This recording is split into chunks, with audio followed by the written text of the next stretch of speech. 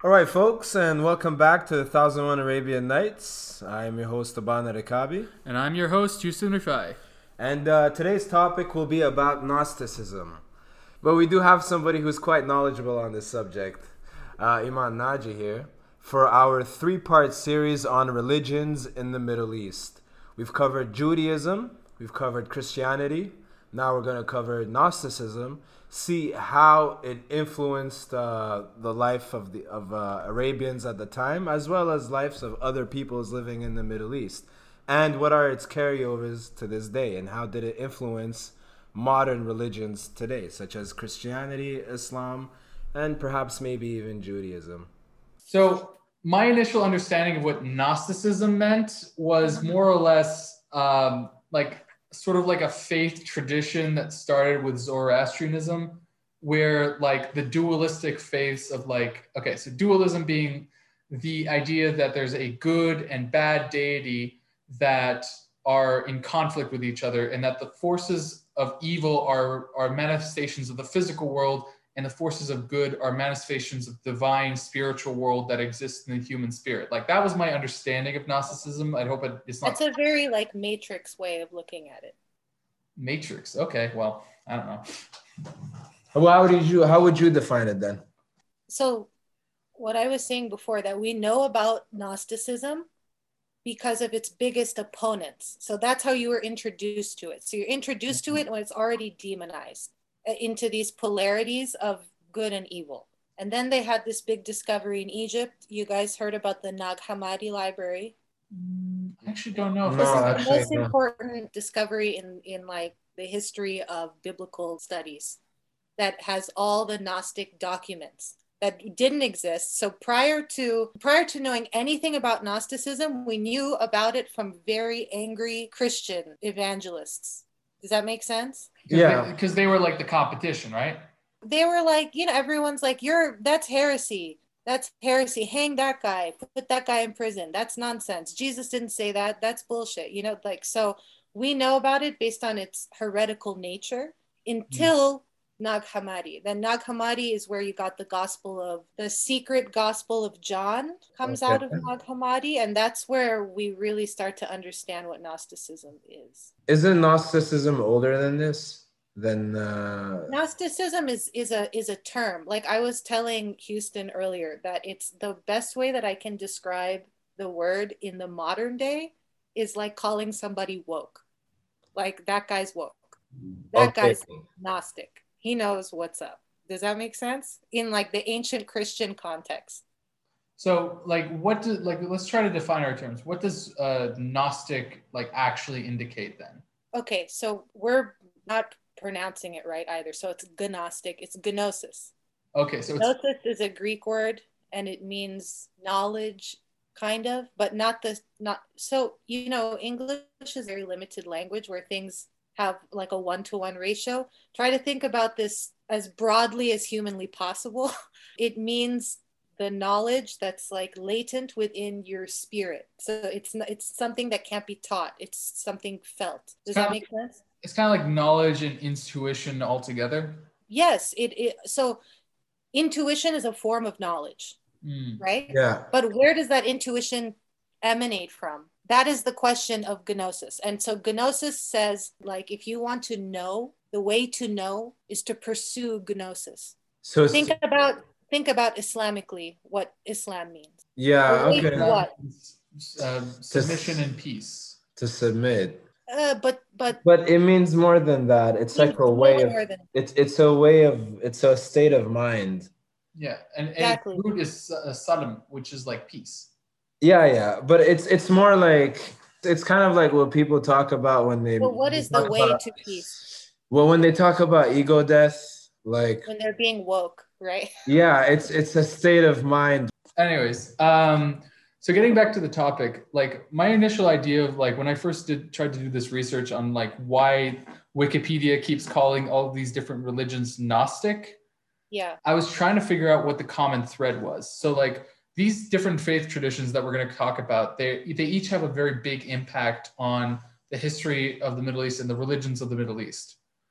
But they're kind of tied together as being outside of the traditional like trinity of faiths that we understand to be like the Abrahamic religions, the Judaism, Christianity, Islam, that like very clean like line of descent. Yeah. But these kind of stand outside of any of those three religions. And so they're kind of like lumped under the label of Gnostic is kind of like what's going on. No. And Gnostic, good Gnostic. Yes and no. So you talked about the three religions, right? And each main religion has its spiritual school of thought that's attached to it, right? Mm-hmm. So Islamically, we would identify Sufis. Yeah, that's what I was gonna say. They'd also be called Gnostic. Yeah. Kabbalah for Judaism, Gnostic for Christianity. Yeah, it's exactly not fair, but that's how I would say it. Like Gnosticism is basically the spiritual brand, not brand, sorry, but the spiritual strain of a religion, if that makes sense. Because you know how like the religions they have like a doctrine, they have a side, aspect to it, but then there's also like a spiritual. Right. And in those religions, you're not allowed to philosophize, right? You're like it's considered heretical to question the text, to question the leader. That's right? But these schools of thought do that. They're like, fuck all that. We're gonna focus on the spiritual aspect. So they themselves never refer to themselves as Gnostic. Yeah, well, that makes sense. It's like Sufism is not a. It's a method for interacting with God. They call it a tariqa, which a way. It's not exactly. A tariqa is the best way to describe the entire context of what we're talking about. It's not a sect of its own. You can be Sunni Sufi, you can be Shiite Sufi. It's not a sect of its own. It's just a different path. It's a different method. Like my understanding of Sufism, for example, is that like it exists beyond the dichotomy of the different kind of legalistic understanding. They're very related. So the concepts, okay, back to Gnosticism, this will help you understand Sufism down the road, and Kabbalah and all those other schools of thought, right? So Houston, talk about the political context of ancient Middle East at that time. Okay. And we're talking, I don't know, like first, second century. Okay, so we were talking about this before when we were sort of planning out this episode. And to give it a little bit of structure for our audience, the Middle East from right around the times of Caesar, think of Caesar in your mind, up until Muhammad, was really a place where two empires clashed. And they used every like polity within that like system to hit at each other in this like massive series of wars. So right down the middle where we now understand the borders between Mesopotamia and Syria, like later on Iraq and Syria, that border region was a place of constant battles between these two great empires where they tried to control trade routes, cities, all the rest of it. And they never really got an upper hand on each other like in any major way. So it was just like 600 years of these two superpowers knocking heads is the best way to like explain that. And Gnostic in that like broad sense religions and Christianity and all these different religions, there was a real big shift in the 3rd century. So it's called in the West the crisis of the 3rd century, where for a number of reasons there was a series of shakeups in the area. So in Iran, for example, you see the Parthian Empire, I forget what the Arsacid dynasty, as it's called, gets replaced by the Sasanian dynasty. And this is like a more aggressive Persian empire, which is also tasked with like pushing out like enemy invasions, for example.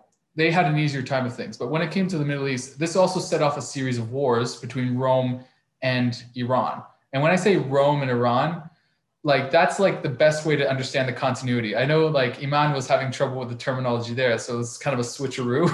Because like, what did you say about when I said the terms Rome and Iran? What did you say was like the image that comes to mind in your head? It makes it seem like there's this huge war all the way from Italy to Persia, which I don't think was the case, because at the time Rome is no longer based in Rome. Rome is now Byzantium. Yeah. But Turkey, that's only which later is on. not far at all. But that's only Huh? Christianity really had its like explosion in popularity during the crisis of the third century. And the crisis of the third century, the capital of Rome was still in Rome. Okay. Towards the end of this period of transition in Roman Empire, when Constantine finally takes over, and like that whole history that we talked about last time, that's when Rome started to shift to Christian, to more Eastern focused, all of that. And like the fall of the Western provinces was when the guy died and he saw a cross in the sky or something. yeah, that's Constantine. That whole business. Yeah. And that stuff I don't know anything about that stuff.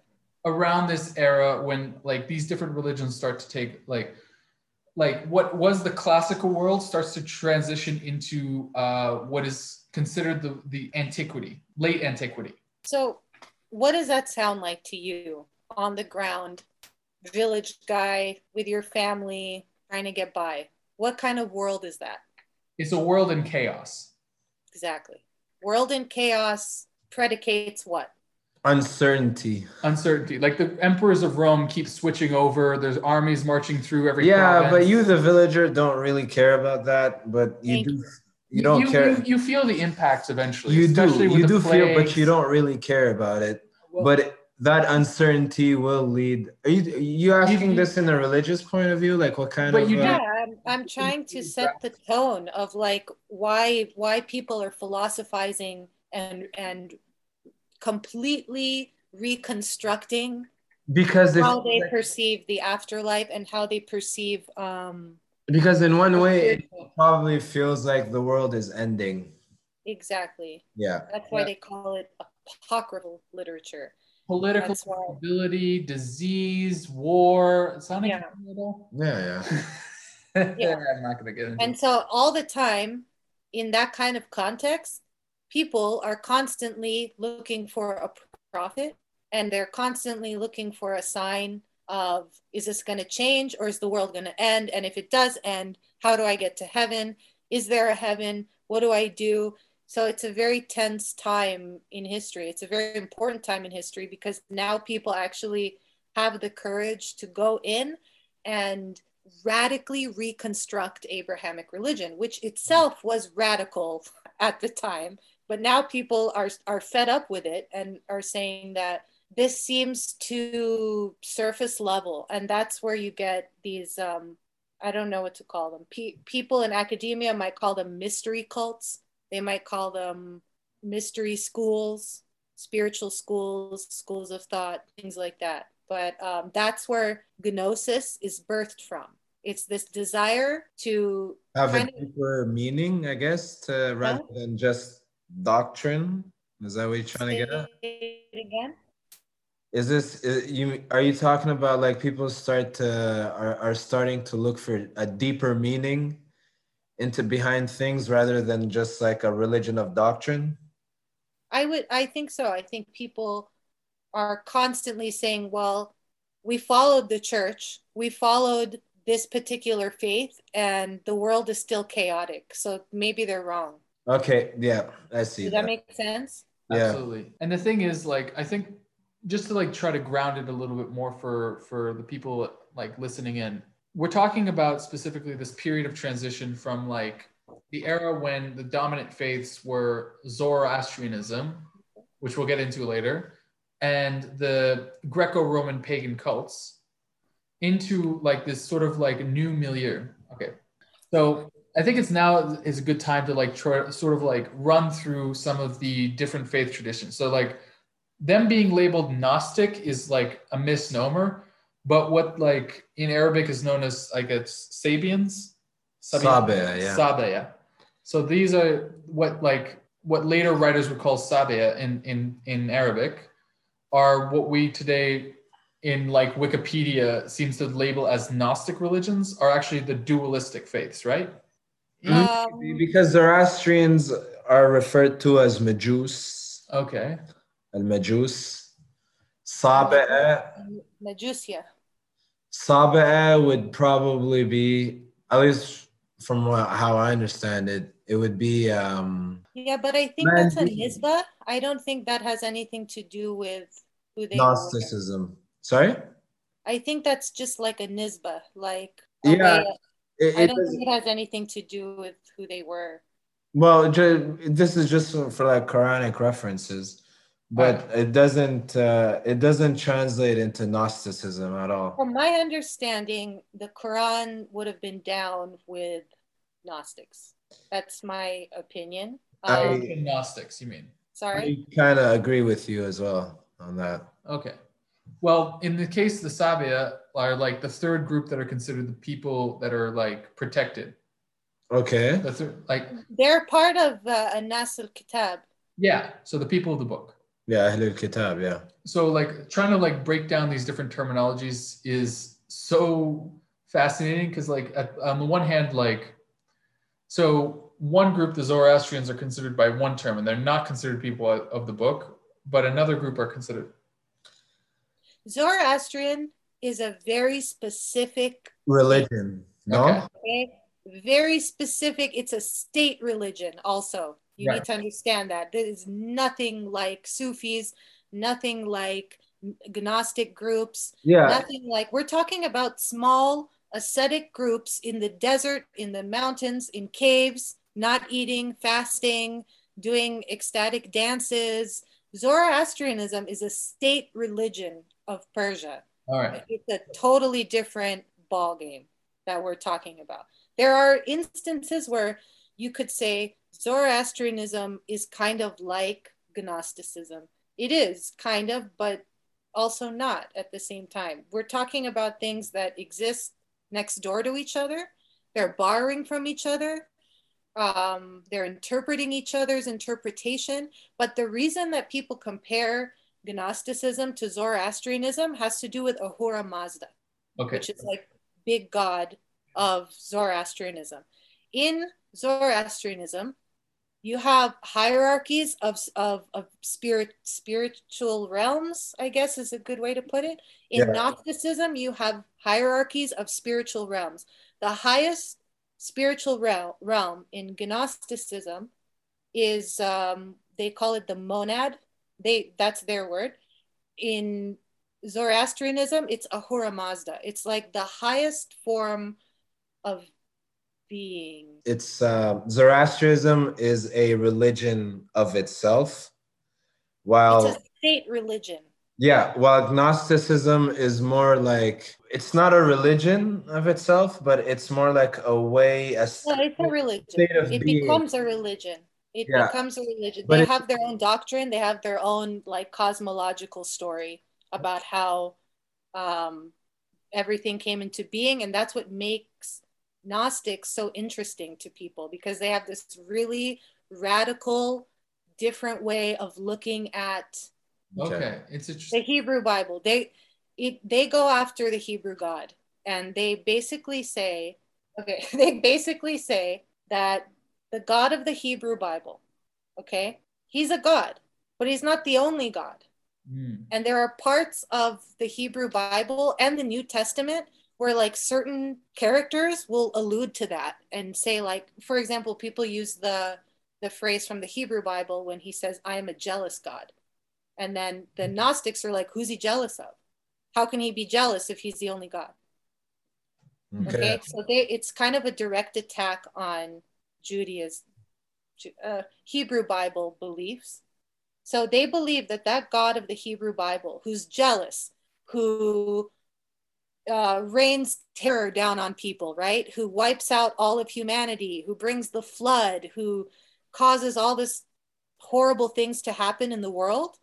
He's a God, but he's the lowest spiritual God in existence. And that's why, and the material world is a manifestation that he created. And it's unclear if he even knows he created it. And the reason that the material world is so flawed is because he is the birth of Sophia, who is wisdom, but he wasn't meant to be birthed, so everything's tainted. But the reason that things are kind of beautiful sometimes is because like they're like texts that talk about the reason that nature is really intense, but sometimes it's really beautiful is because it possesses that small amount of divinity from like the highest, somebody like Ahura Mazda, right? But this God who created this world is the lowest God. And the idea of Gnosticism is to know that, first of all. First of all, you have to know this. And in order to know it, you have to break free from it.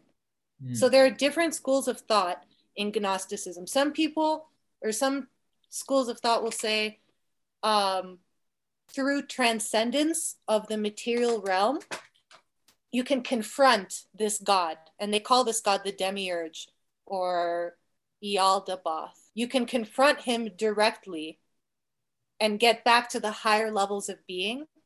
So, for example, when in the biblical story, when Adam and Eve are about to, when they find the apple, right, and the snake comes, we're taught is evil. The Gnostics would say that snake was actually the good God, the highest form of God, trying to show humanity the way out of this horrible material universe that screwed up lower God made. And so if you eat the knowledge of this tree, you can slowly break free from this material bullshit, basically, and transcend this universe. So they saw back to the Ahura Mazda level being. So you can imagine how radical that is in general, and then put it in the context of that time. Yeah, that's going to cause some fights. So they saw heaven as material? Not heaven. No? We're not talking about heaven. Wasn't that tree, but according to the Bible, wasn't that tree in heaven? No, this is the tree of knowledge in Eden. Okay, yeah. All right. Yeah, so the tree of knowledge, right? Why does Eve want to bite the tree of knowledge? Why would she want that? Why would it even be presented to them? So these are all questions that Gnostics would ask. And then they would philosophize on why is there even a tree in this situation? What does a tree look like? Is it like this? Is it like that? So they're like really focusing on the minutia and then extracting like grand narratives from it. But the ideal concept is that Gnostics believe that when Eve or Adam, it's also unclear in their doctrine who actually ate the apple. But either way, it doesn't matter because whoever did that helped to save humanity. So it's the polar opposite interpretation of the Bible. You know what I'm hearing? I'm hearing a lot of like Greek philosophy mixed in with some of the influence of Zoroastrian like cosmology with a biblical interpretation. Sounds like the ancient on the money. Like it's Platonic. It's Platonic theory. It sounds like forms, like Plato's theory of forms, but also not at all, if that makes sense. So like we're talking about a tradition that mixes in Hellenic, Iranian, and Semitic influences all together. The whole area is Hellenic, is Persian, it's all these things at once. Exactly. They're all coexisting at once. Which is why like all of these religions are really germinated in this like region that's so very diverse, right? Because and there's heavy Chinese philosophy in this too that we just are not taught about in like our Western education. But if you study the text, there's a heavy Chinese presence there as well. Right. Like Mani, for example, Mani goes directly after Buddha. Exactly. And that's how he presented himself. So we're going to kind of get into that. Because I kind of want to deal with each of these like faith traditions that we're going to talk about. We're going to talk about three specific ones. So I really appreciate this presentation of Christian Gnosticism. Gnosticism?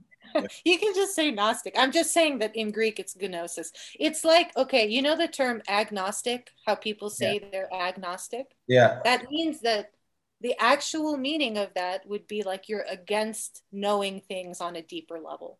Oh. I mean, It's like the opposite of what they intend for it to mean, which yeah, is because ironic. agnostic people like present themselves as people who are open to multiple ideas. Right. And their name means anti-knowledge. Yeah, that's awkward. But I just wanted to get into this. So we've mentioned Zoroastrian. We're going to talk about three faith traditions. We're going to talk about Zoroastrianism, which some people might have heard of.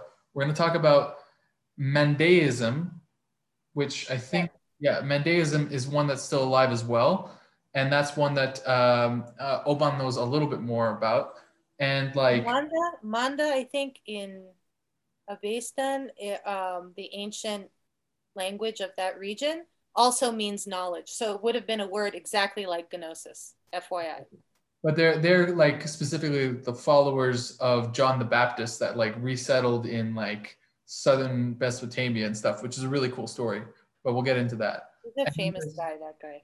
The followers of Mani, the prophet that you mentioned, and his followers are Manichaeism. So we'll start off with the oldest one first because that's usually like the order of things. So Zoroastrianism, that's the word people have heard, but like I don't think a lot of our audience members will really understand it very much. So like my understanding, Earth is evil, God is in fire. right? That's all the philosophy stuff, but like where does it come from? What is its tradition? What does it do in the physical world? So Zoroastrianism was like a religion that came about from the followers of this guy Zarathustra, right? Yeah. Yep. And he lived like some like one of the sources I looked up like said some centuries before Cyrus the Great or something like that. Like it could have They been. don't know. They have no idea. I think people date him between 1500 and 1000 BC. That's Big, they have no idea. that's a big period, and it's like that's kind of like just like whatever that time period after the fall, like the Bronze Age collapse or whatever. That's like Fucking New Kingdom Egypt, dude. Like that. I mean, if his religion, his presence must have been extremely powerful. I'll just say that. well, his religion became extremely powerful later on, but like it wasn't really adopted by the Persians, like the Iranian state, the Achaemenid dynasty, you know, the classic Persian Empire, Yeah. until like the empire actually like took over. Like it wasn't the traditional religion of the Iranian people. Well, nothing was anything traditional for the Achaemenids. They took on the traditions of whoever they conquered. Nah, They're Achaemenid pharaohs. I mean, it sounds a little bit like Christianity, how it was adopted by the Roman Empire, no? yeah, a little bit. But it's unique. It's unique to Persia. Yeah. It's unique to like Bangladesh, Pakistan, Persia, that whole area. Yeah. It's very interesting, and the iconography of it, right? We have to also look at iconography. Is what are you guys familiar with what Ahura Mazda looks like? Isn't it a bird? Well, Ahura Mazda is flanked by two wings that you see a lot of the times in places that have pyramids and things like that. Also, the Assyrian god Ashur as well. So it's kind of a union of like Osiris and because it's sort of like of like the Iranian plateau coming together in that way. Maybe. Yeah. So like originally, like according to my old professor of like Iranian civilization that I took, he explained like originally the Iranian religions were actually somewhat more similar to they're like the Western branch of the Aryan people. Like that's where the name Iran comes to the Aryan. Whoa, where is this going? No. This is stuff that it's like how like that word becomes problematic like 2,000 years later. Yeah. It's sort of like that syncretic thing where like the Nazis literally took whatever weird nonsense from around the world and like recobbled it together into some sort of theory. The point is the Indo-Iranian languages come from a specific migration south from the steppe, and like the languages are at least the languages themselves. Not like this is a whole huge argument and debate, but the languages themselves come from that migration south, and the religions as well. So originally, that's a very that was how he explained it. Okay, this is extremely contentious history. So then, why is Proto-Indo-European only in Persia? Then why is it nowhere else in the Middle East? Like it doesn't fly. Well, unless they're like going up through Russia and coming down. I don't know. Okay, Proto-Indo-European, which is the language we're talking about, supposedly comes from the Ukrainian and Russian steppe. That's how, like, Stop. I know this is all extremely contentious. I know. Yeah. It hurts in the soul. Okay, whatever. We're not even going to get into this debate. Just know, our audience members, that all of these debates are well beyond us and they're extremely contentious. But the point is, he explained it that, like... Yes, they are. Right. And the reason that they're contentious, and it's important for the listeners to understand this, the reason that they're contentious, they're appropriated politically. Yes. And used today. So when I say, you know, watch what you say and stuff, it's because these beliefs have manifestations in the real world on the ground, and people use them to attack each other. Exactly. Like in India, it's especially controversial in India because, like, there's this whole, like, defensiveness about, like, oh, you're saying that our civilizations weren't native to the continent or whatever, and it's like, they're exactly saying that. And there's a very, like, underlying Nazi ideology to that, which I won't get into, but I can any other time you want. When evidence was first, like, discovered. Anyways, we're gonna go into, like, a third wheel, like, way off the side beaten path, but, like, the understanding is at least the language. Were Nazis Gnostic? Bad joke. They used a symbol from India out of context, and now it's like a hate symbol worldwide. It's just the worst thing. It's a Jain symbol, and Jains are in Pakistan. But okay, go on. Subcontinent India. Pakistan was once India. Okay, you're right. Pakistan wasn't okay, never mind. Anyways. So much trouble if I even say that sentence. Anyways. Oh, God. Okay, whatever. We've been completely derailed. On track. Anyways. We somehow were, like, talking about the Arab world, and now we're, like, off in Russia or somewhere. I don't know. Zoroastrian. So essentially, Zarathustra was preaching about the existence of a higher being, Ahura Mazda, and then, like, the lower, like, the evil god, essentially. The evil god and the good god are in constant battle, and the manifestations of the physical world are all the ills of the physical world are themselves the products of that evil god, and the products of the human soul and is divinity, or, like, the origin of the human soul is divinity, and that is a product of Ahura Mazda. And the basic elements, like fire, for example, is like the physical manifestation or symbolic manifestation of that divine spark, which is why they're often stereotyped as, like, fire worshipers and, like, temples of fire thing. Right? Yeah. Yeah, that sounds right. Also, cool thing about Zoroastrians, they did, like, their favorite way of traditional burial is something called sky burial. Have you ever heard of this? No. Sky burial is where you lay out the body in a specific building so that the birds can eat it. Yeah. That it has a different name, and other people did that too, and it for a very specific reason. I think it has to do with purification of the soul, but I can't remember. Because, like, if you leave the body in, like, the earth, you're leaving it in the unclean physical world or something. Okay, that's the way I understood it. But again, I'm always wrong about it. Well, again, so the reason that they're compared is because of this notion of duality. But as I told you, like, Gnosticism is not really about duality. Mm-hmm. It's interpreted that way because people interpreted the interpretation of that lower god, the demiurge, and the material realm as having to be evil. But there's nothing in the actual text that denote it as evil, if that makes sense. But that's sorry. But that's Gnosticism. When we're talking about Zoroastrianism, the physical is evil. I don't know if it's evil. It's not. It's impure. Yeah. Okay. I think imperfect is better, no? Yeah. So it dies, it decays, it has a limit. Divinity doesn't. Right. So I just wanted to list off a few things that would be interesting for later on in our series when we're, like, talking about Zoroastrianism and stuff. So by the time of the Achaemenid Empire, it becomes like the state religion, where, like, the state religion of the empire, where, like, the one thing they will do, the Achaemenids are a very hands-off kind of empire comparatively.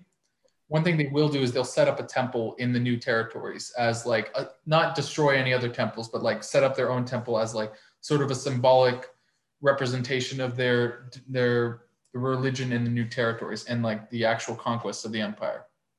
And there's a few things that are like interesting, at least from an outsider's perspective, is that the faith itself of Zoroastrianism, its faith tradition does reform itself a few times or attempt to.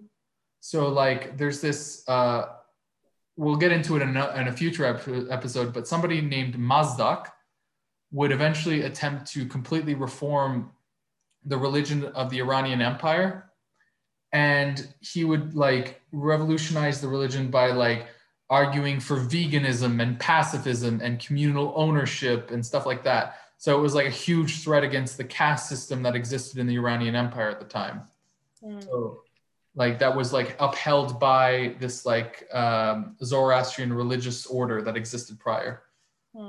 Additionally, one of the things that I noticed was that like somebody was explaining Zoroastrian thought about like the day of judgment that a lot of religions have. And like he specifically mentioned that there was like a bridge that one would cross that if you were impure or like your good deeds did not outmatch your bad deeds, you would fall off of, which is somewhat similar to a lot of religious thought later on. I'm not sure who borrowed from who in that case. That sounds like the weighing of the heart. Yeah. It's a very common one, so I don't know why to parse it out. Weirdly enough, dogs are considered sacred in Zoroastrianism, Zoroastrian faith. Dogs are sacred in most ancient religions. Just, okay, interesting. They run around cemeteries a lot, and they know where to find dead people and dead things. Like if you've ever lived in the desert, dogs, jackals, they're all like, think about Egypt, like Anubis, and you can think about like the Xoloscuincle in the Maya and the Aztec. Like it's everywhere in the big religions, big civilizations. Dogs are usually they call it in Greek, it's called a psychopomp. It's like a person who, or a thing that takes you to the underworld. So a dog can transcend realms. It can transcend the material realm and take the soul to the spiritual realm. You know how people say that like dogs and cats can see things that we can't? Oh, okay. Yeah. Something like that. Cats mostly. It's because they are our spiritual couriers to the afterlife. Interesting. In any case, I want to like explain to our audience that like the Zoroastrianism kind of sounds like an ancient religion, but it like still survives to this day.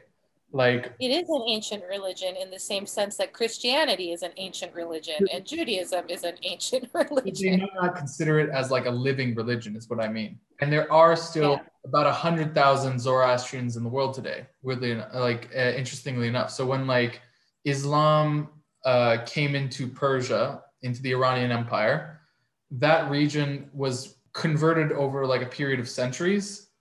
And some of the people who felt persecuted in Iran fled to different parts of the world, including India, and then later on different areas in the Indian Ocean. So like there were communities of Zoroastrians like in East Africa, mostly in India, and still some in Iran itself. But yeah, the faith was later reformed, but it was eventually pushed out by Islam. And that's kind of like the history of that faith tradition. And I think it's important to bring up because Zoroastrian thought would influence later religions in the Middle East, as we've clearly demonstrated with the idea of dualism and the rest of it. Zoroastrian ideology is very different than Sunnah. It would not mix. Think about Arab tribes leaving bodies out in the desert for animals to scavenge. Like it's just not. Yeah, that's true. But what I mean, the Oban's face, like an Arab's just like, No, that's big no. And actually, it's part of the reason why Zoroastrianism hasn't survived to this day, because they weren't compatible with certain Abrahamic beliefs that the people of the book could follow along with. They were, in a sense, monotheistic in a very broad sense, in that Ahura Mazda is like the supreme deity. But I don't know that means that they didn't believe in other deities. Also, the fact that they believe that you can perceive Ahura Mazda in fire, which would not fly Islamically. Somewhat idolatrous, isn't it? Extremely. Yeah, in Islam it wouldn't work. No. But the thing with Zoroastrianism is that it is a very important like counter in like Islamic history and like later on, and including in Arab history in the centuries leading up to the rise of Islam. It's the religion of the Sasanians. Yeah. Is that right? Yeah, for sure, man. Yeah, because it becomes a major important like part of the whole story. So it's important to like kind of get out what this is exactly, what we mean by that. And yeah. But I would argue that Gnosticism probably influenced Islam more than Zoroastrianism. fair enough. Although, do we think that like the dualistic kind of ideas are influenced themselves by Zoroastrianism? No, the dualistic ideas were there for thousands and thousands of years. Okay. What I mean, you mean like singular dualism, like there's only good and evil? Yeah. Or well, that's present in the Hebrew Bible, no? Or in Judaism? yeah, for sure. Yeah. Yeah, so No, actually no. No. That's a Christian development later down the line. of good and evil? Yeah, of good and evil. Remember we talked about how You're right. covenant, God smites everyone not because they keep breaking a covenant, not because there's evil in the world. Yes. And then later on down the line, Christian apocalypticists will then say, you know what, maybe it's not this covenant thing. Maybe there is actual evil and God's at war with the devil. All right. So I just to keep things moving along, I just want to bring up Zoroastrianism partly because it's also really influential in the other peoples of the Middle East as well, especially Kurdish and other Iranian peoples. So Nowruz is in a Zoroastrian tradition. Nowruz is translated in English as Persian New Year's. Yeah. So like it's still like one of the only like non-Islamic holidays that's celebrated in Iran today. Yeah. And it's like the big one. It usually happens in spring. It's during the spring solstice, no? Yeah. Yeah. Oh, right. What? It still influences Iranian culture to this day. Yeah, well, it's the Persian New Year. It's also it has to do with harvest as well. Yeah, it's like renewal and It's related to Sabians directly. Wait, what? Okay, but who are the Sabians? The alleged Zoroastrians of the Quran. Isn't it Mandeans? Isn't it the Mandeans who are the Sabians? No. Maybe. Because to this day, I mean, we still call them that. We still call them Sabe. All right, so yeah, Sabia. That's why I'm thinking about it because this is the word for spring, and spring is the time where people celebrate Nowruz. Mm-hmm. And there's the reason that it's called these things. The names connect. In Arabic? Yeah, in Arabic. Spring is Rabi'. Well, no, in let me look it up. I think in classical Arabic it's not. But it is possible that the two ideas became conflicted because both of them came from the same empire. Like the two groups might be conflicted in the minds of the early authors. Well, yeah, probably maybe because I'm going off of off of what we call them today because there's still a group in southern Mesopotamia today that we call them us non-Mandeist Muslims or the Arabs. We call them a Sabe, and they're like a group of like 100,000 people, maybe something like that. Maybe less, actually. Yeah, but and you see them. They come out. They're on the river, the Tigris River, and it means spring in Aramaic. Aramaic, and that's the language of the Mandeans, and the educated language of the Middle East at the time. One of them. The common language, the common language. Yeah, people do speak Greek, but Aramaic is the language of Babylon. The language of like Syria and Iraq of today. Basically. And of Palestine of today. Yeah, but it's also it's Babylonian. Like that's the whole expulsion of the Jews, Yeah, but Well, actually, anyways, we're not going to get into that. But the point is, we kind of want to talk about the Mandaeans specifically because they're their own very interesting, like. Did I tell you that manda means to know also? Yes, you did. It's the like Aramaic, whatever you want to call that word for Gnostic. Interesting. Wait, so we call them, but what do they call themselves, Mandeans? Do they call themselves Sabians? No idea. Let me look this one up. Because if in English it's Mandeans, and then in Arabic it's Sabians, and then you said that in Aramaic, spring is what, Sabeh?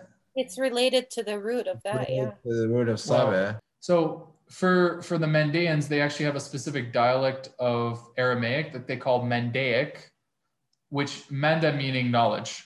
So they call themselves those with the knowledge. That doesn't sound familiar at all. And Sabion comes from the Arabic term sabi, which means the baptizers, which is also pretty apt. Yeah. So, keep digging. You'll find spring in there somewhere. Probably, but we're gonna leave it at that for now. But like just to clarify the terminology, and both of which are very useful because like a lot of groups of people call themselves those with the knowledge of God, basically, like the true knowledge of God. Yep. But the also the term for them is actually kind of apt as well because calling them the baptizers makes a lot of sense because they perceive themselves and they follow essentially the cult of John the Baptist, or like they believe that the last prophet was John the Baptist, and they are actually John the Baptist, the same John of the New Testament. Exactly. Okay, so this guy's big in like all of these spiritual movements. Exactly. They like him a lot. And the funny. He wrote Revelation, right? Yes. Yeah. And the interesting thing is like they're described as not Christian because they don't believe in Christ, but they believe in everything up and. Oh, this is really interesting. Okay. Go. I will explain. So all these people who have manda, who are gnosis, right? They know things. They believed that Jesus Christ, okay? Jesus Christ was sent by, I'm just using Ahura Mazda as the highest level of divinity. In Gnosticism, it's the monad, it's the ultimate totality. Mm-hmm. Anyway, Jesus is sent by this ultimate totality to preach against the demiurge and to tell people this is the way to transcend the material universe and come back to the highest level of divinity. He's sent to do that. So they completely reject the resurrection. They completely reject him being the Son of God in some kind of holy trinity. They reject all these notions. They reject any importance related to his body because his body is completely meaningless in terms of Gnosticism. And he came to teach people, okay, so in Christianity, at that time, right, nobody's kind of really focusing on the teachings of Christ. We talked about this in a previous episode. They're obsessing over what happened to him and the meanings of what happened to him. The Gnostics and the Mandeans, Manichaeism, who all these guys are like, no, you missed the point. The point was all of his teaching was to teach you how to transcend the physical body and go back to the demiurge. I mean, to bypass the demiurge's material universe. And that is actually really interesting because that idea like actually lasts until like the 13th century. And are you familiar with like the Cathars? The French guys, yeah. Yeah, the French ones. This is very similar to what they believed, right? All of this, okay, so all of this starts the occult. It starts, this is very like Da Vinci Code now, right? This is where it's going though.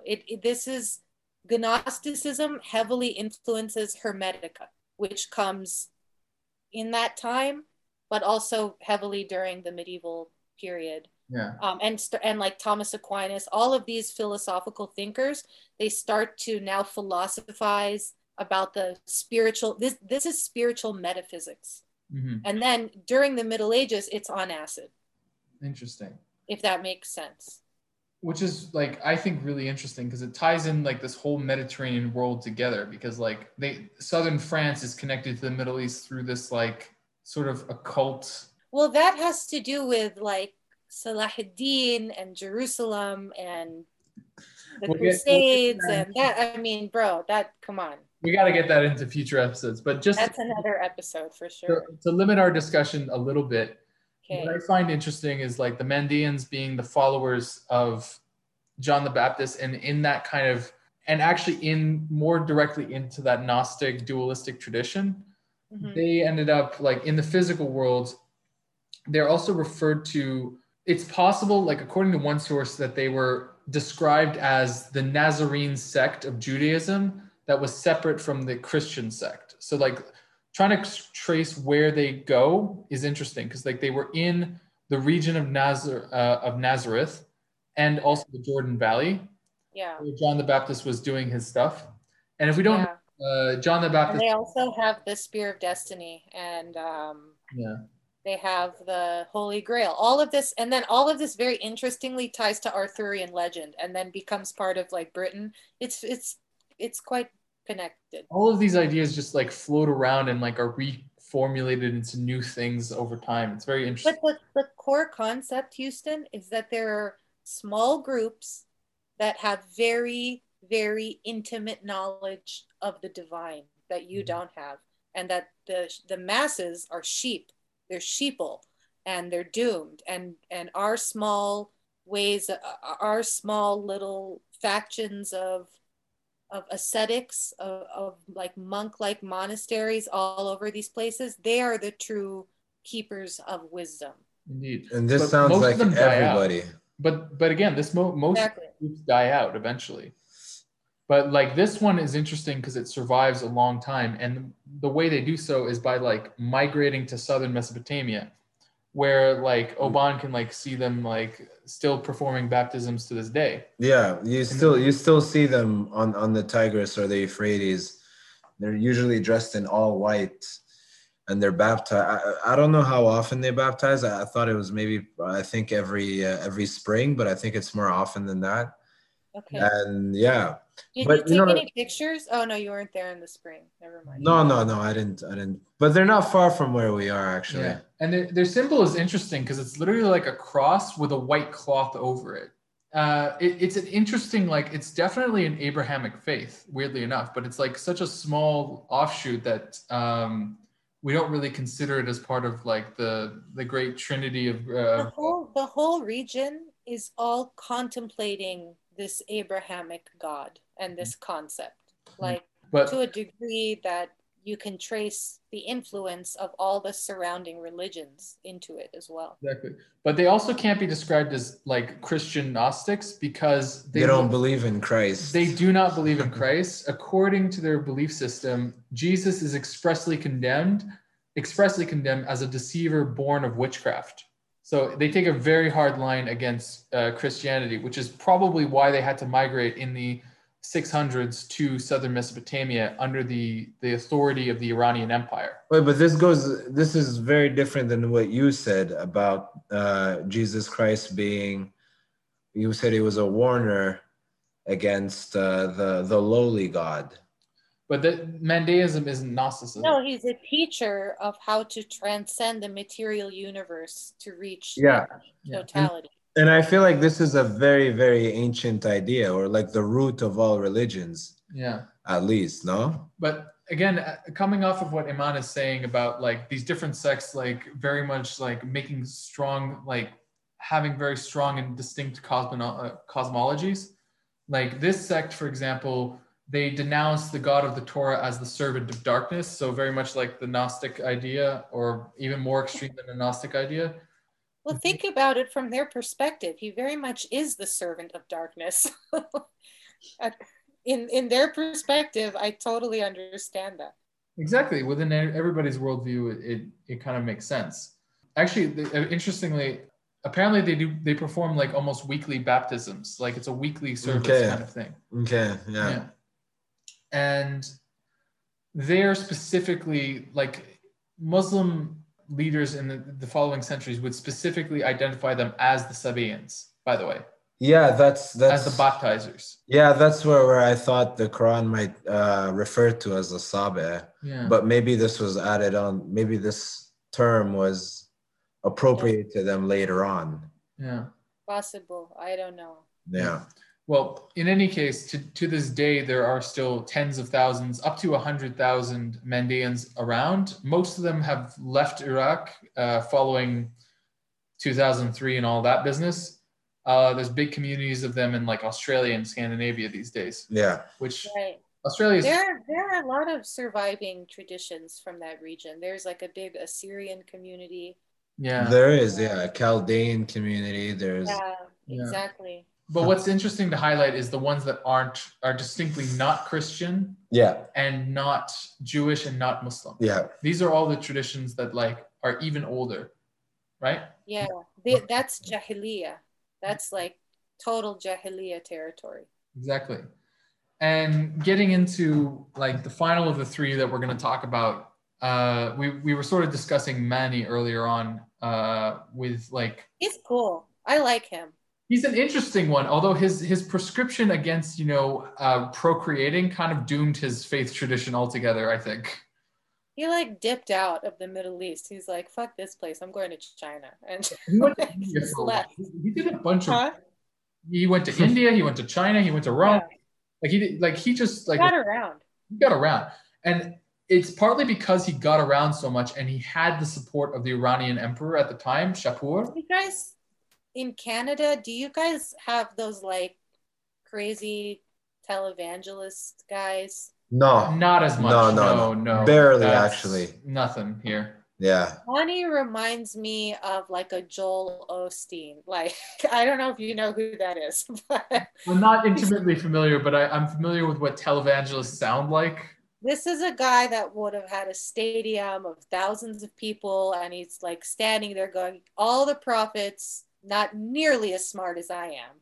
And like saying things like that and basically preaching another form of salvation with really kind of what we would consider strange requirements, like as you said, no procreating. Okay, so I'm going to place this guy in historical context just for the... But he really influenced Islam. Yes, we'll get to that. But the that bothers you about? No, I was just wondering like how. But we'll get to that. We'll get to it. Yeah, it's another episode. All right. The Prophet Mani was born in 216 AD on the banks of the Tigris River, so within the Iranian Empire. And by the age of 12, the Iranian Empire had switched over from the Parthian Arsacid dynasty the Sasanian dynasty. So that's like a really important switchover that completely changes the Iranian like region altogether. And later on, Mani will have had said he had visions as a child of like this great like reversal of power, like like he would have like predicted the battle of Hormozgad or whatever, like the battle that like, thanks for the thumbs up. Yeah, the battle which the Sasanian emperor overthrew the Parthian emperor and completely Anybody could have predicted that. That'd be like predicting at the time that like Trump was gonna win. Yeah, it's like it's like a whatever. It's like a third of like 1 out of 3 chance. Not a bad odds. He also said that pretty much everything that happened to Christ happened to him. Right. It's interesting because like he grew up in a time when everything was changing, but also all these different cultures were mixed in like in the same area that he grew up in. Like what is now Iraq was like the center of like global trade. Well, even the way that we talk about it, we're like projecting our understanding of the modern world, even when we make the distinction between Iran and the Middle East, as if that existed at that time. That's like laughable. There were no known borders of any of these regions. The people had cultural identities, but they were definitely not confined regionally. They weren't confined religiously. They weren't confined in any way. It was in the same way that we understand like metropolitan cities. Like, think about, you guys are in Montreal. How many different cultures exist in Montreal right now? Hundreds. Yeah. Languages spoken, religions followed. It's not very different, but you wouldn't talk about like a specific part of Montreal adhering to this specific thing. No. No. Only. Exactly. Like it's the same thing with the ancient world.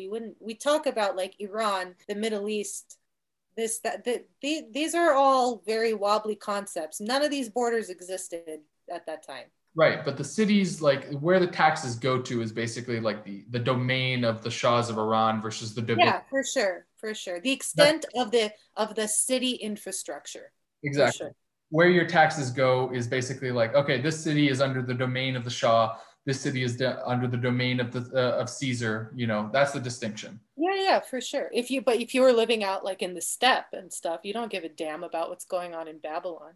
Not in the slightest. But the interesting part to me is that he himself, of his origins, he himself was an Elkosite, or a member of a Jewish sect in like the region of Mesopotamia, which is interesting to me. So he supposedly had received so many different visions, like of different like travels and preachings that we would have in the future, and all the past and the future, or stuff.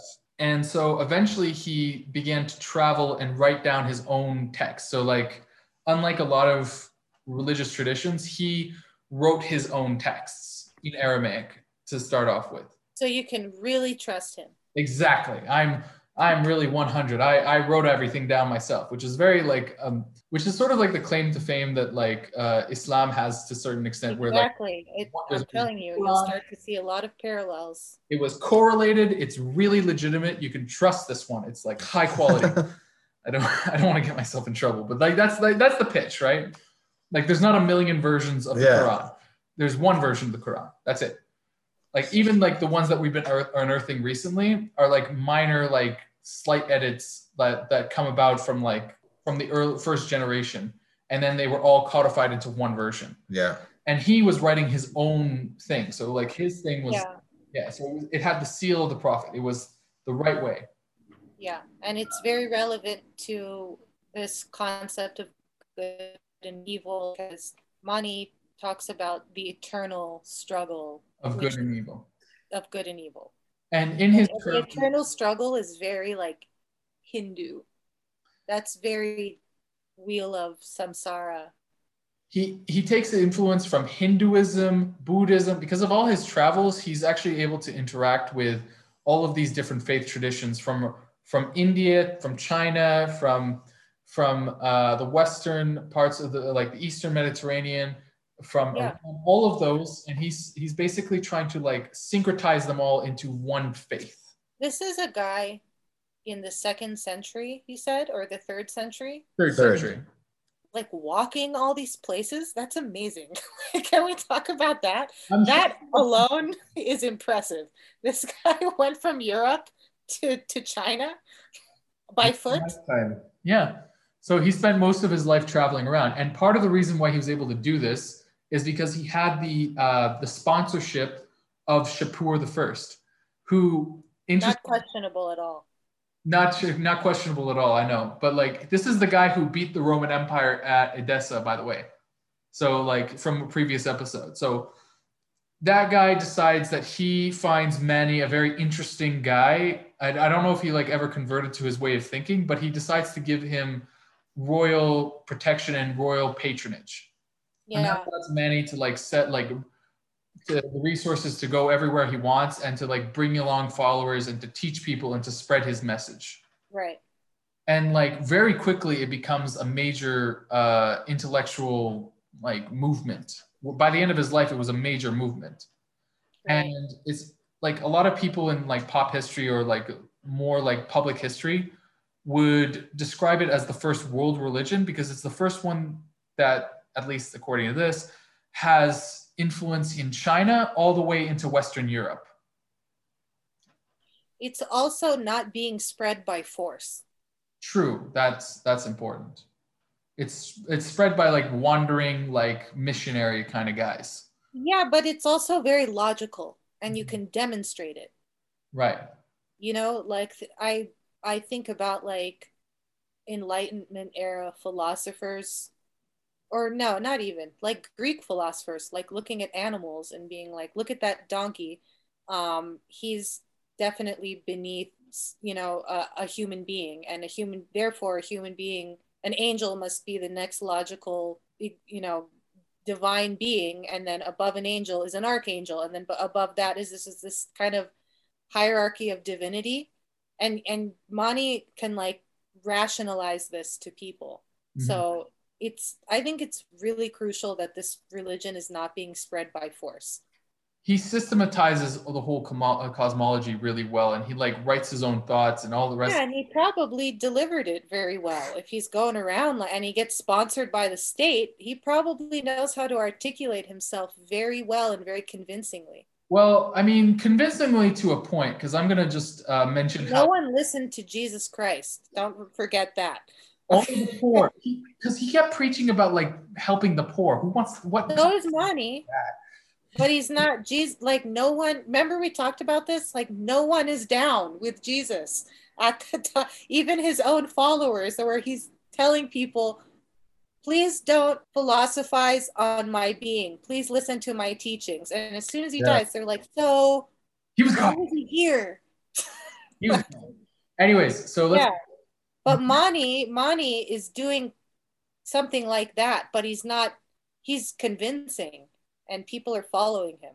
But I'm going to say he's not that convincing because the second Shapur the first dies, Mani gets imprisoned and Yeah, he gets banished, right? no, he's banished for a little while, and then they catch him, and he's tortured for 26 days in an Iranian dungeon, and then dies.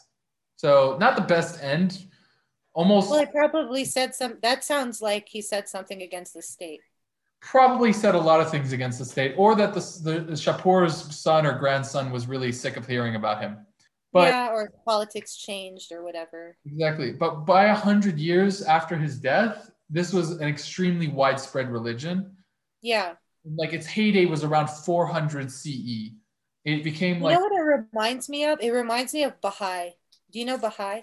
yes, Baha'ism, yeah. very similar. Yeah. But Very Baha'i is a Baha'i. modern kind of version of that. Yeah, exactly. It's also a very systematized religion. We'll definitely do a future episode on it because it does.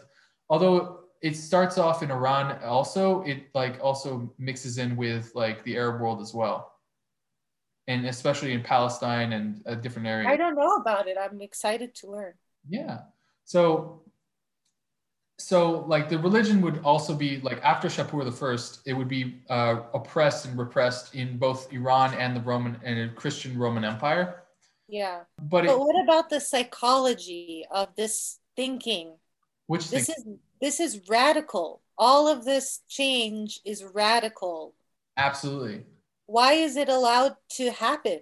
Why does it happen in the first place? Why doesn't the state shut it all down? Can they control it? Are they benefiting from it? What is the like these are things I'm thinking about.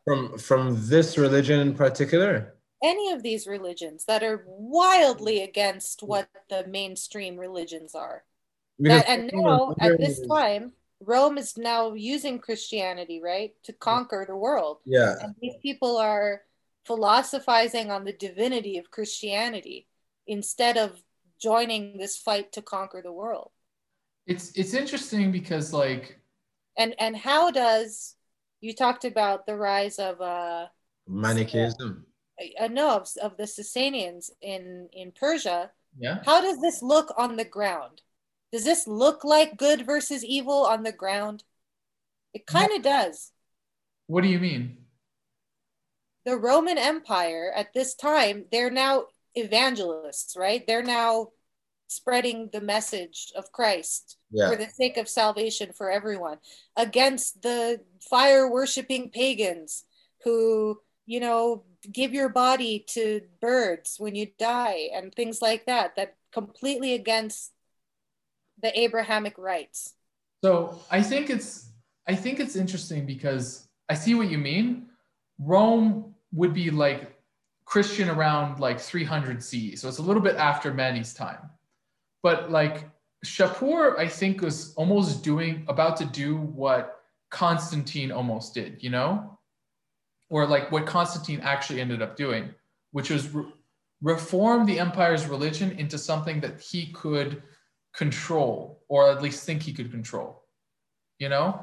I'm like really sorry, but I don't think so. Constantine in my mind is Keanu Reeves, and it's really hard for me What? to like divorce that concept that Constantine was an actual Wait, what are you even referencing? the movie. Is that his name in the Matrix? You're fired. No, I don't know. What are you talking about? I'm bad at pop culture. Constantine is it DC or Marvel? DC. It's a DC like hero. He fights demons, and Keanu Reeves played him in a movie. I don't know these things. I'm so jealous that you haven't seen it. I want to go back to not seeing Constantine and discovering Is it bad? What is this? Huh? What is this? Is it good or is it bad? It was good. I'm just saying, like, I just have no idea about the Christian Roman emperor, because in my mind, it's always going to be Keanu. Oh my god. Oh my god. Okay. Okay. Oh, I'm sorry. Anyways, the point is, I'm finding interesting is that, like, okay, I don't even know how to like come back from that. How do I come back? Oban, say something. Basically, what he's trying to say, our dear Houston, is the Persian emperor was trying to do exactly what Constantine was trying to do by taking the religion and making it his own, something that he can control. Exactly. Yeah, because like, yeah, that's kind of what the Constantine, Roman emperor the guy did. who converts on his deathbed. Yeah, but like he did a lot to set up the church. Like he even Justinian. What does He he do? kind of changed the philosophy of the empire a little bit, Constantine, because he kind of turned the empire into something like that justifies its world domination or justifies the authority of the emperor in some ways. Yeah, but by turning it into a Christian empire, it's out there to save souls, right? Because also, you can't really preach that under their old pagan religion that they're saving souls. You know what I mean? I would say it's more along the lines of, are they out to save souls? Well, yeah, the Christian Romans. I will say Catholics. It's more like he's trying to co-opt a movement from being a threat to the empire to making it an integral part of the empire. Yeah, but this also bolsters the empire a little bit, like more. Yeah. Because then it gives it like a religious justification. Mm-hmm. Well, I don't know. I think it's bullshit. I don't think they believed in Christianity. I don't think they believed any of that crap. At some point, they probably. I don't know. I think at some point they really did. Definitely, certain emperors definitely believed in Christ.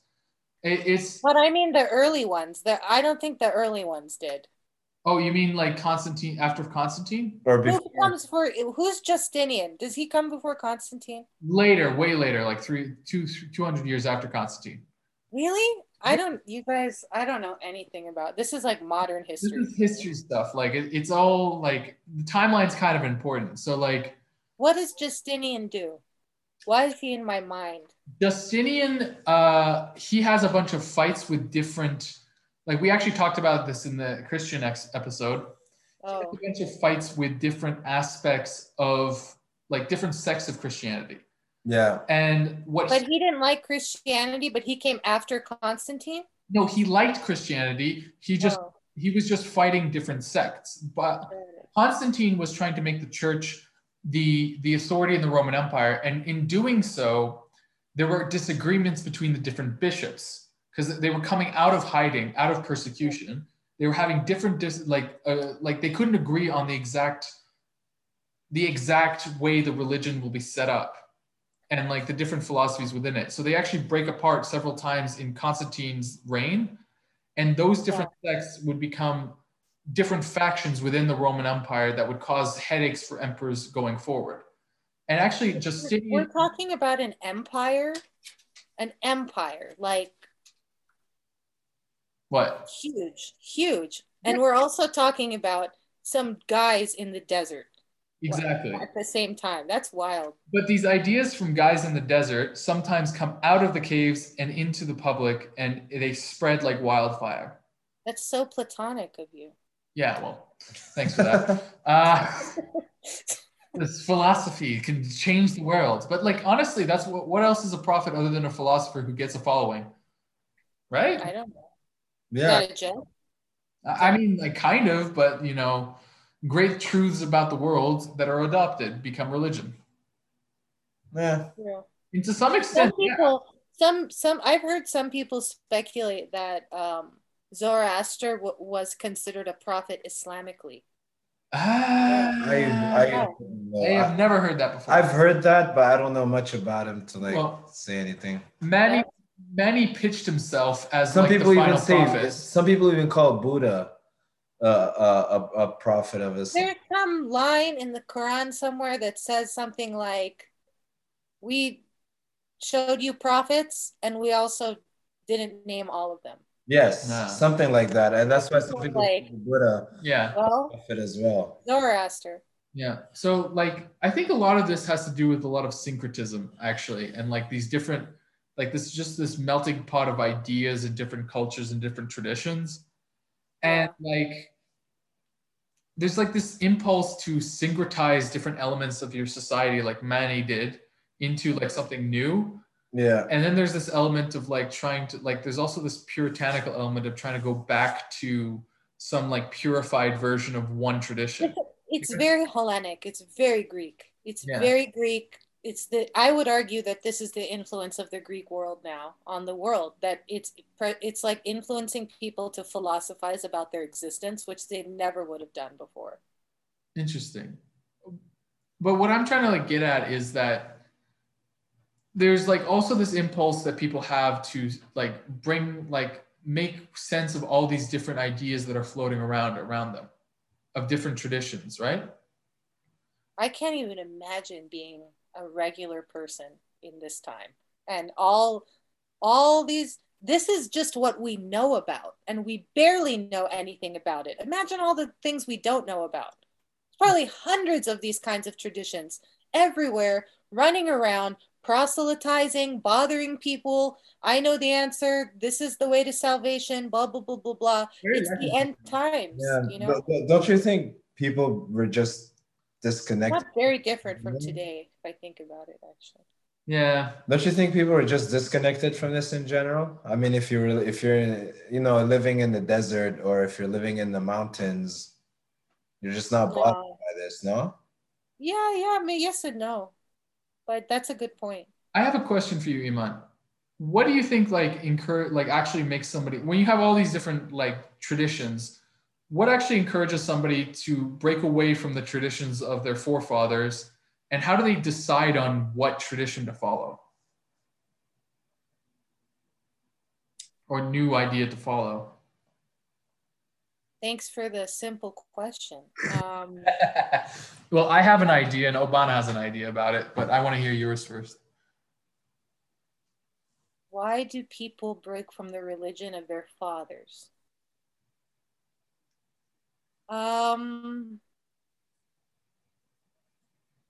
In that context, or generally speaking?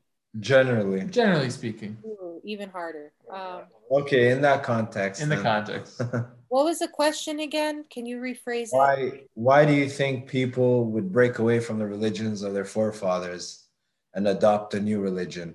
And like a second one would be, why would they choose one religion over another? What appeals to like one faith tradition? And why does one get like more popular than another?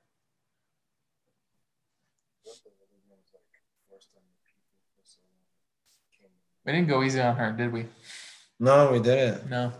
I'm like, yeah, that's a tough question. Well, I'll set it off by saying, like, I think that religions come about to people like people adopt them because they need them. It addresses a specific social or psychological need that people have in society. I think now I'm just using myself as an example or as a point of reference, but it's a fair start. I think that people begin to reject ideas because, first of all, they might not see those ideas realized in the group that they're following. So they might think of the group that they're attached to as hypocritical.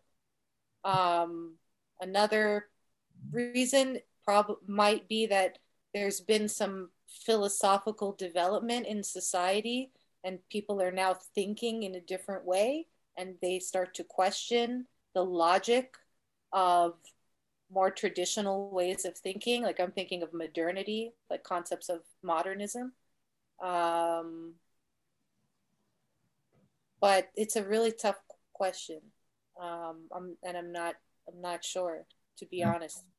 Oban, you wrote something in the notes that I thought was really interesting. Yeah, but I don't agree with that anymore. Basically, what my answer was, I think religion with better stories gather more people.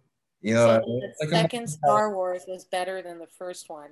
So Yeah, more but people liked it. a little bit because you know how all religions they have like oh, like I don't want to call it mythology, but they do have We're not using that word. that's I know I don't and I didn't want to use that word. Traditions. Traditions, yes, traditions, but also stories.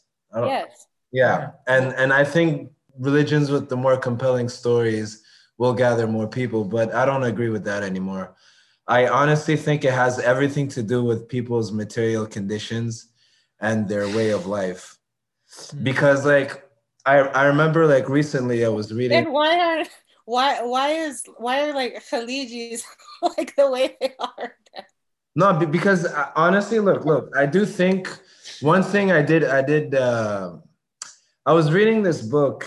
It's called the Shi'is of Iraq, and it was basically just about the story, like just the history of Shi'ism in the region. And a lot of Iraqis converted to Shi'ism only about 150 years ago. So prior to that, they were Sunnis. Okay. Well, they weren't much of anything. Well, you can call them Sunnis, but they definitely were not Shias. And the reason why it happened was because they used to be Bedouin Arab tribes, nomads, but then they got settled. But then the Ottoman Empire wanted to settle them in order to civilize them. And so they forced them to take up agriculture. And then once they took up agriculture and started to build little villages, that's when they adopted Shiaism.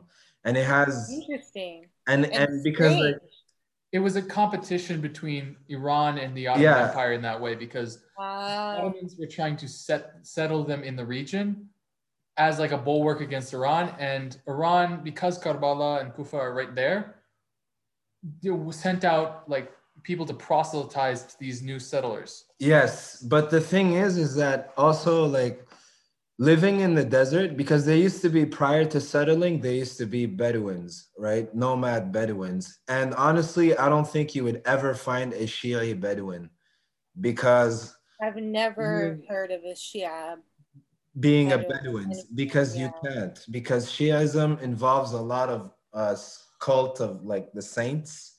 It involves a lot of that. It involves a lot of Is it foreign? Is Sunni foreign for you guys? what do you mean?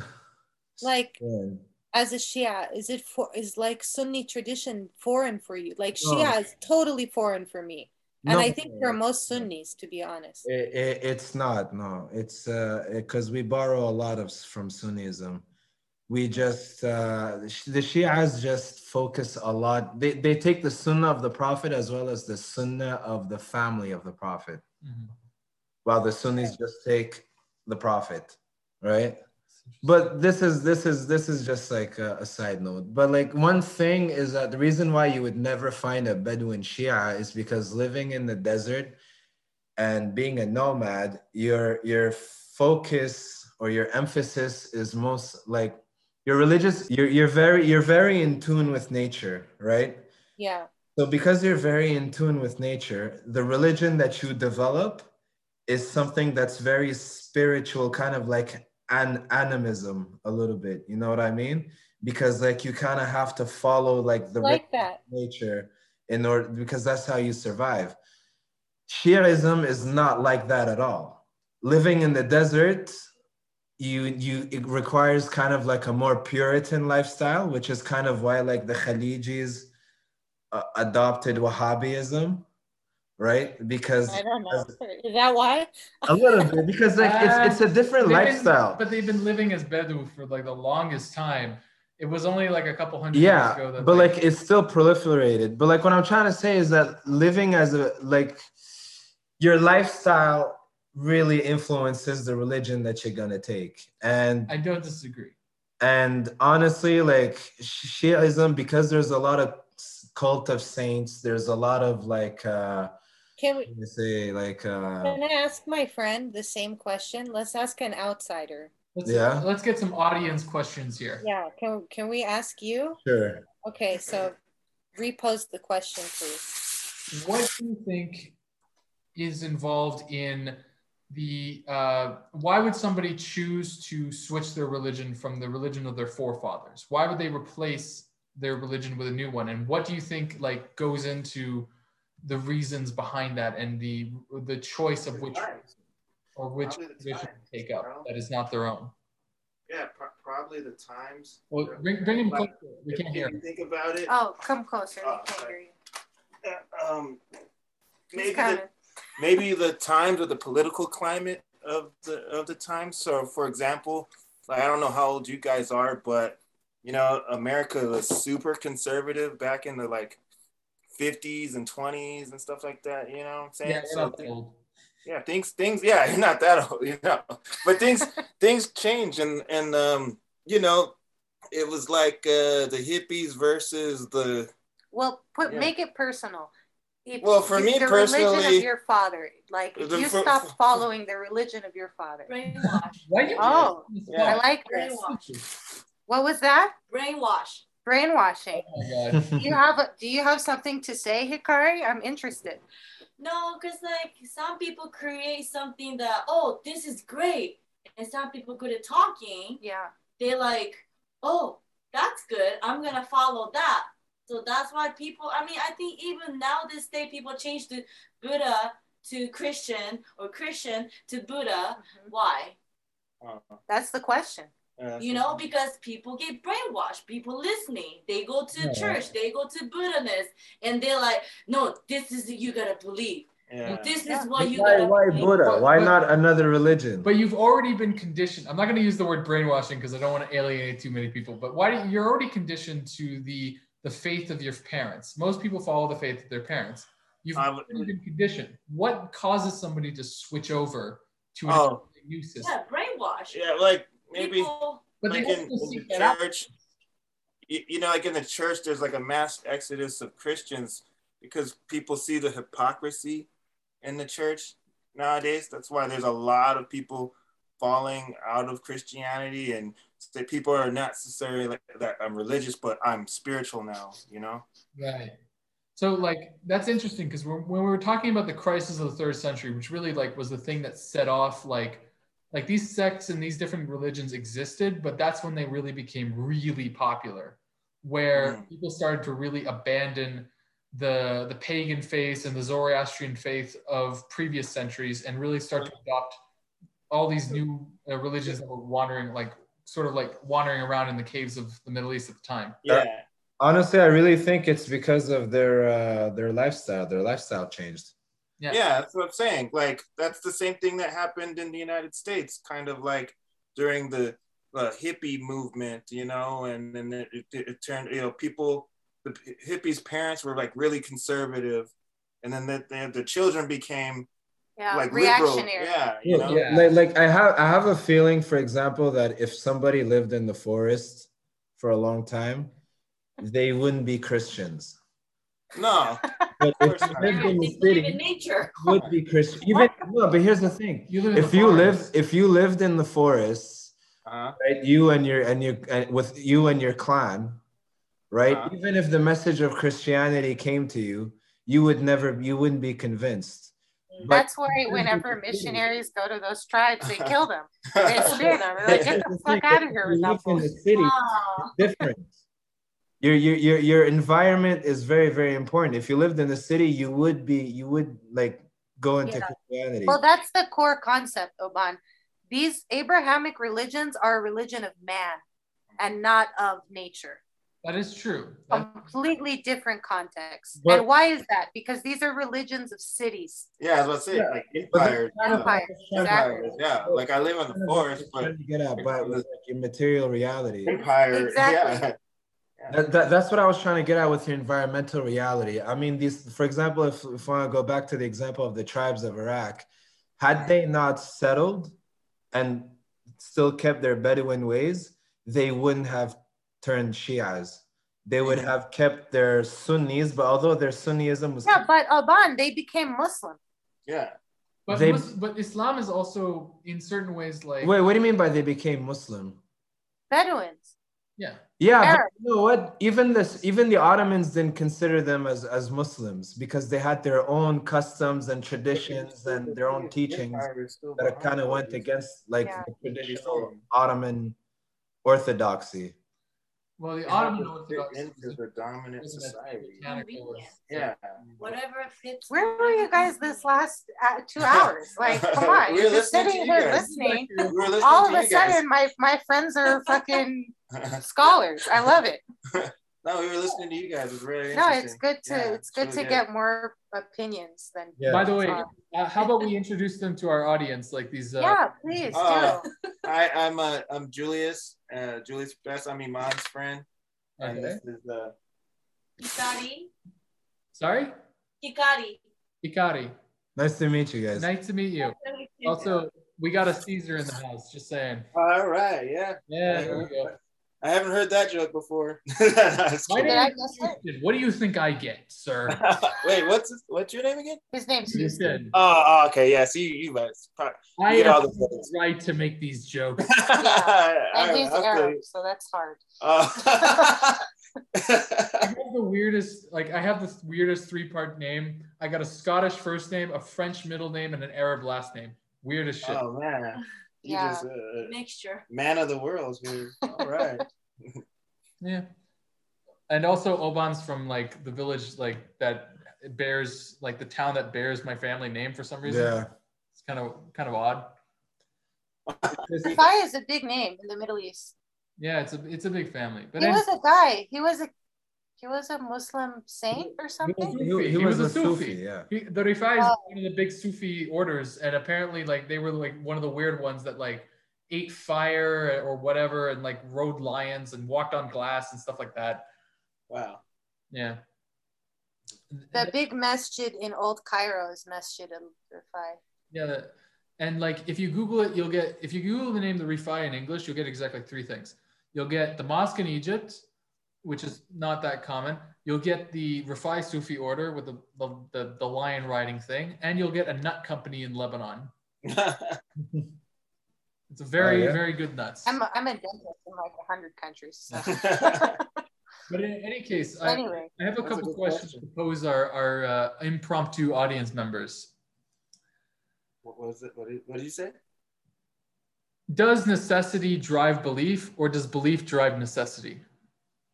Does necessity drive belief, or does belief drive necessity? Or the second part could be belief. Does belief like drive material reality? So like, does material reality drive belief, or I think belief necessity drive material reality? Like, I'm thinking like one of the reasons we don't see Manichaeism and like Zoroastrianism and Mandaism is because, well, for Zoroastrian and Mandaean followers, you cannot marry outside of the religion or you're outcast, and no one can convert to the religion. Okay. At least today, which is an inbuilt limitation of the religion, and it actually like necessitates sort of like a small like marriage and gene pool. It kind of messes things up if you want to like perpetuate the religion in the physical world. Mm-hmm. And for Manichaeism, like we kind of like just mentioned it briefly. the followers of many were specifically instructed not to procreate because not to add to the physical world. Yeah. So so they wouldn't like promulgate. Like they had the opposite problem. The only thing you could do is preach and try to get converts. Sounds like dogma, doesn't it? Sounds like dogma. Yeah. Like you have to follow the specific rules of this specific group. You know? Yeah, it is dogmatic. It's dogmatic. All religions are dogmatic to a certain extent. Like not all, but like most. Can you rephrase the question? Can you make it more clear? I understand what you're saying. I don't. Like I believe that necessity drives. You don't either? No. Necessity drives. You don't believe necessity drives belief? But what is it? I don't understand the question. I don't understand the question. Well, look, I'll give you a perfect example. Okay. So, like, my mom one day was ill, and she was just like, "I need some money." It's a true story too. You know, it was me and my brother and my sister. It was raining, and she was just like, "Oh my God, I need some money." And a $20 bill just floated down. You know, she found $20 bill in the street, and then she picked that $20 bill up, and she believed that God sent it. Yeah. So necessity drove her belief.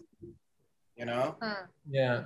And then she's like hardcore Christian, like that's her like defining, like, yes, that God, was the sign. Yeah, God talked to me. The sky opened. Yeah. His hand reached down. Yeah. Yeah. I'm sure a lot of people have very similar experiences. Oh, it happens all the time, you know? It happens all the time. You go to church, you know, and they talk about these miracle stories like, oh man, my son was dying and I prayed to God and my son, like, you know, didn't die. Right. Yeah. You know? So it's my personal belief that well, that's necessity drives belief. That's like what Jesus Christ did, right? His whole thing was to go around proving that he could solve your issues. Yeah. And so you could argue that it's out of necessity. It's hard. It's probably both. Well, no, like a lot of places he went, people came from all over the Middle East to see him to get healed. Now that sounds like, you know, necessity driving belief. Yeah, I think so too. I think that like it's a fairly, I guess this is like in that way that's an obvious answer, but there's another question that I kind of like was posing earlier that I'd like to pose to you. Yeah, go ahead. And that's like, what do you think of is there like an inherent conflict between syncretism and like this sort of like puritanical traditionalism? So like most of the religions we're talking about right now are syncretic, like they've mixed in different tradition. Yeah, like an evangelical church right now. All religions are syncretic. Is there a unique religion? Is that what you're implying? But what I'm saying is there a difference? Like, is there a conflicting impulse between syncretic like impulses that people have and like traditionalists where they at least make the claim that they're trying to remove all of those like new elements to a religion. They want to go back to pure version. Like it's pure form. Like it's pure form right there. Do you think that now you're asking, is there a conflict between those two ideologies? Or is it an inherent conflict? I don't think it's inherent. No. I don't think it's inherent. Like, you agree, Oban? What do you think? I do think it is inherent conflict. How so? Because the puritanical form, they stress on keeping the religion pure, right? Yeah. Quote unquote pure, like in its original form. The other one doesn't mind it being like borrowing a little bit from here, a little bit from there, you know, and creating something new. Like religions are always that's two different impulses. It doesn't. Yeah, but the perception of the pure form is a perception. It's not something that was ever known to them. It's an idea. Yeah. I agree with you that it's a perception, because like that pure form that they claim that they want to go back to is itself a synchronized version of whatever. So then what would be the pure form of Islam? Like, why do we have Sunni and Shia? No, but that's the thing. Wahhabis think they have the pure form. I'm not arguing that there is a pure form of Islam. What I'm trying to say is that the impulses are conflicting. It's like what's that parable of the with 5 blind men and an elephant, where you ask each one to describe an elephant. I don't know this parable, but I like it. Yeah. You get 5 blind men, and they all were touching an elephant, and then you ask them to describe an elephant, and one person says, well, the elephant is sharp like a knife, but he was holding the elephant's tusk, and the other one says, well, the elephant's strong like a tree, but he was actually holding his foot. That's my perception of, like, for example, Islam, like Sunni and Shia. Yeah, but I think his question was, do you think that both impulses of Puritan of going up are in conflict with each other, right? Puritanical traditionalism. Yeah. So, like, I'll give it a future. Like, is puritanical traditionalism conflicting with syncretism, right? And I do think there is a conflict.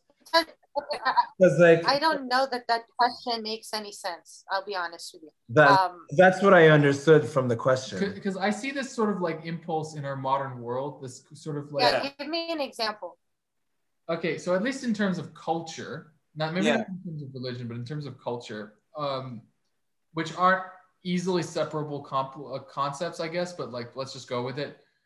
There's an understanding of the, like, new cultures are developed by, like, not just like development, but syncretism between new elements that come into a culture, right? Yeah. Give me an example.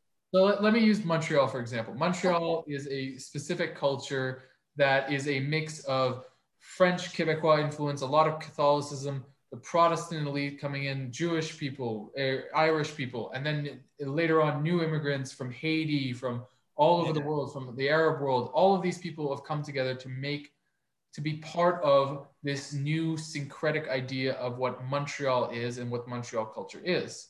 Mm-hmm. And then there's this impulse that certain people have who are threatened by new elements to reform and go back to a previous pure form of the culture. It's like boomers versus millennials. Honestly, that's what we're talking about. But, like, the thing is, we kind of have a skewed concept because at least in, like, North America, it's young people are pro-syncretism and old people are pro-purity, which it doesn't necessarily follow in every example that you look at. Like, as a Muslim, in terms of, like, why in Islamically, why we don't have, like, how Jews have Reform Judaism where it's, like, relaxed and they don't have to practice much, but they're still, we don't have that, right? Islamically, you're either practicing or you're not. It's one or the other. You're either puritanically Muslim or you're drinking and doing things that you shouldn't be doing. And I'm not talking about, like, just doing bad things and then making up for it during Ramadan. I'm not talking about that. I'm talking about your beliefs. Like, you don't pray, you don't do things that qualify you per the tenets of Islam to be qualified as a Muslim. Right. Okay. Although I will note to our audience that there are, like, less conservative mosques around. It's just not. No, they exist. I'm not knocking the whole culture. I'm just saying in terms of, like, in terms of mainstream society, if you go to an Islamic country, you either have puritanical people that follow the religion wholly, and people that don't as much as the puritanical side does. And if your question is, do the two, is one inherent to the other? The answer is yes. Is one inherent to the other, or is one in conflict with the other? Was that the question? I thought the question was, are they in conflict with each other? Yes, so they are in conflict with each other. Of course, that's what I was trying to say too. Yeah, I think they are in conflict. The conflict is not just conflict; it's a threat. It's a threat on both sides. On one side, it's a threat to the freedom and the desire to have new beliefs and new practices. And then the puritanical side obviously is very threatened because they're losing their religion. But that's like opening up, like, a bunch of other questions. You know? I would like to actually invite more people to come on next time, actually, hopefully. Yeah, that would be. It's good, right? Yeah. It's good to have more. It's pretty interesting. It's good to have more. It's really interesting. Yeah. Hey, send me the link. I will. I'll jump on next. That's a pretty cool. we're gonna have to like deal with all the problems of Zoom and the rest of it and recording, which is oh so fun, isn't it? Yeah. Yeah. But it's good. I mean, this is why I wanted to remember we talked about like, was it like we should like encourage the audience to participate with like questions that we can answer live, or like bring people on like our friends, just to have more of a broader discussion about it. Okay. Exactly. Yeah. And you know what, like I'm really glad we dealt with this situation, because like this one was like by far our most nebulous topic, because we can't even agree on like what the terminology. I feel like we didn't really talk about Gnosticism, which I got really excited and hyped for, and did so much research, only for the focus to be on Zoroastrianism. We did spend some time on Gnosticism, okay? Yeah, but it's Gnosticism is crazy. It deserves its own. It's nuts. It like I said, it told people that the Hebrew God, that Yahweh, was like a childish asshole that they had to overcome. That is huge. Yeah, but like as we can see, like with at least the Mandaeans, for example, they believe that an even harsher version of that, where it's like actively all other religions are actively evil, including Jesus being like a false deceiver and he's not the prophet that has come. Right. Well, if he's the child of Yahweh, that's logical. Yeah. And it's interesting because like each one of these prophets like have their offshoots and then their followers and then their offshoots and their followers, you know? Yeah. Yeah.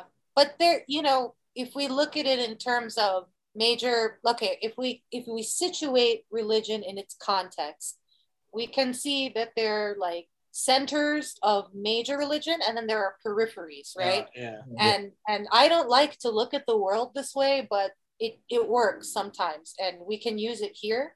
In terms of religion, it definitely works in the Middle East at this time, because you have huge empires sitting on huge religions that are some places are being forced onto people, and some places they aren't. And Iran is a really good example. It's a place where it's not being forced onto people. And because it's not, you get all these interesting philosophies.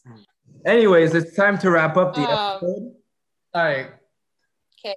I'm really glad that with the religions episodes, even though they're like so much more like heady than like our straight history or their story episodes. And I don't think we would have been able to get to as much depth or detail without our wonderful co-host, Iman. So thank you. Thank you very much, Iman. Thank you, guys. I hope the viewers learned a thing or two. Hope you guys enjoyed the episode. Hope nobody's more confused than when they walked in. Yeah. Special thanks to our special guests, our unexpected guests. Thanks to you guys. You guys brought up some interesting stuff. Thank you. Real interesting questions. Next week I'll have my UCLA Zoom, the like grown-up Zoom that will not lag after some hours, so we can do it on that. That would be really awesome, honestly. And the next few episodes are going to deal with something stories rather than like I like that. Like ideas and stuff. So I think it'll be a little bit more focused too. Yeah, and special thanks to our human encyclopedia, Houston. We had your historical knowledge is like it's really he's a history, very impressive. He's a history nerd. And it's fun because like you learn more doing this sort of thing. Like the only problem is like information is really hard to like parse out like what's like accurate versus what's like an I think we're all a good balance. Yeah. Or we try to be. Yeah. All right, guys. Thanks for having us. So special thanks to Houston, a special thanks to Iman, a special thanks to our special guests. I hope you guys enjoyed the episode, and we'll catch you guys next time. All right. Enjoy the tunes.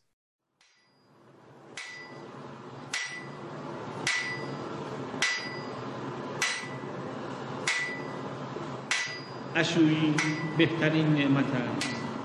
عشویی خوشبختی خوشبختی از آن کسی است که خواستار بهترین اشویی باشد. ایدون باد، ایدون ترک باد، چنین باد، این چنین تر باد.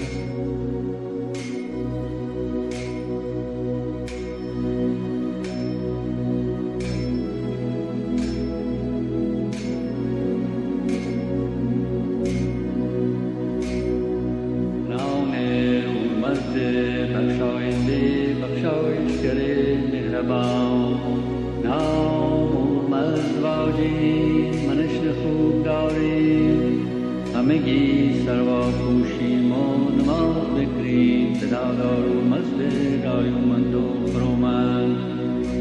دمیا و بینگویا آفی توش برسال به دهمان و بهان آفرین. آفرینگان دهمان انوششان بروان برسال، اما روانان و روانان شوان هستان و بیدان و زادان و بزاران. از کی اومد دادنسی و شانس پیروزگر، اما برسان و بپذیران و بنیوشان. آفرین گفتار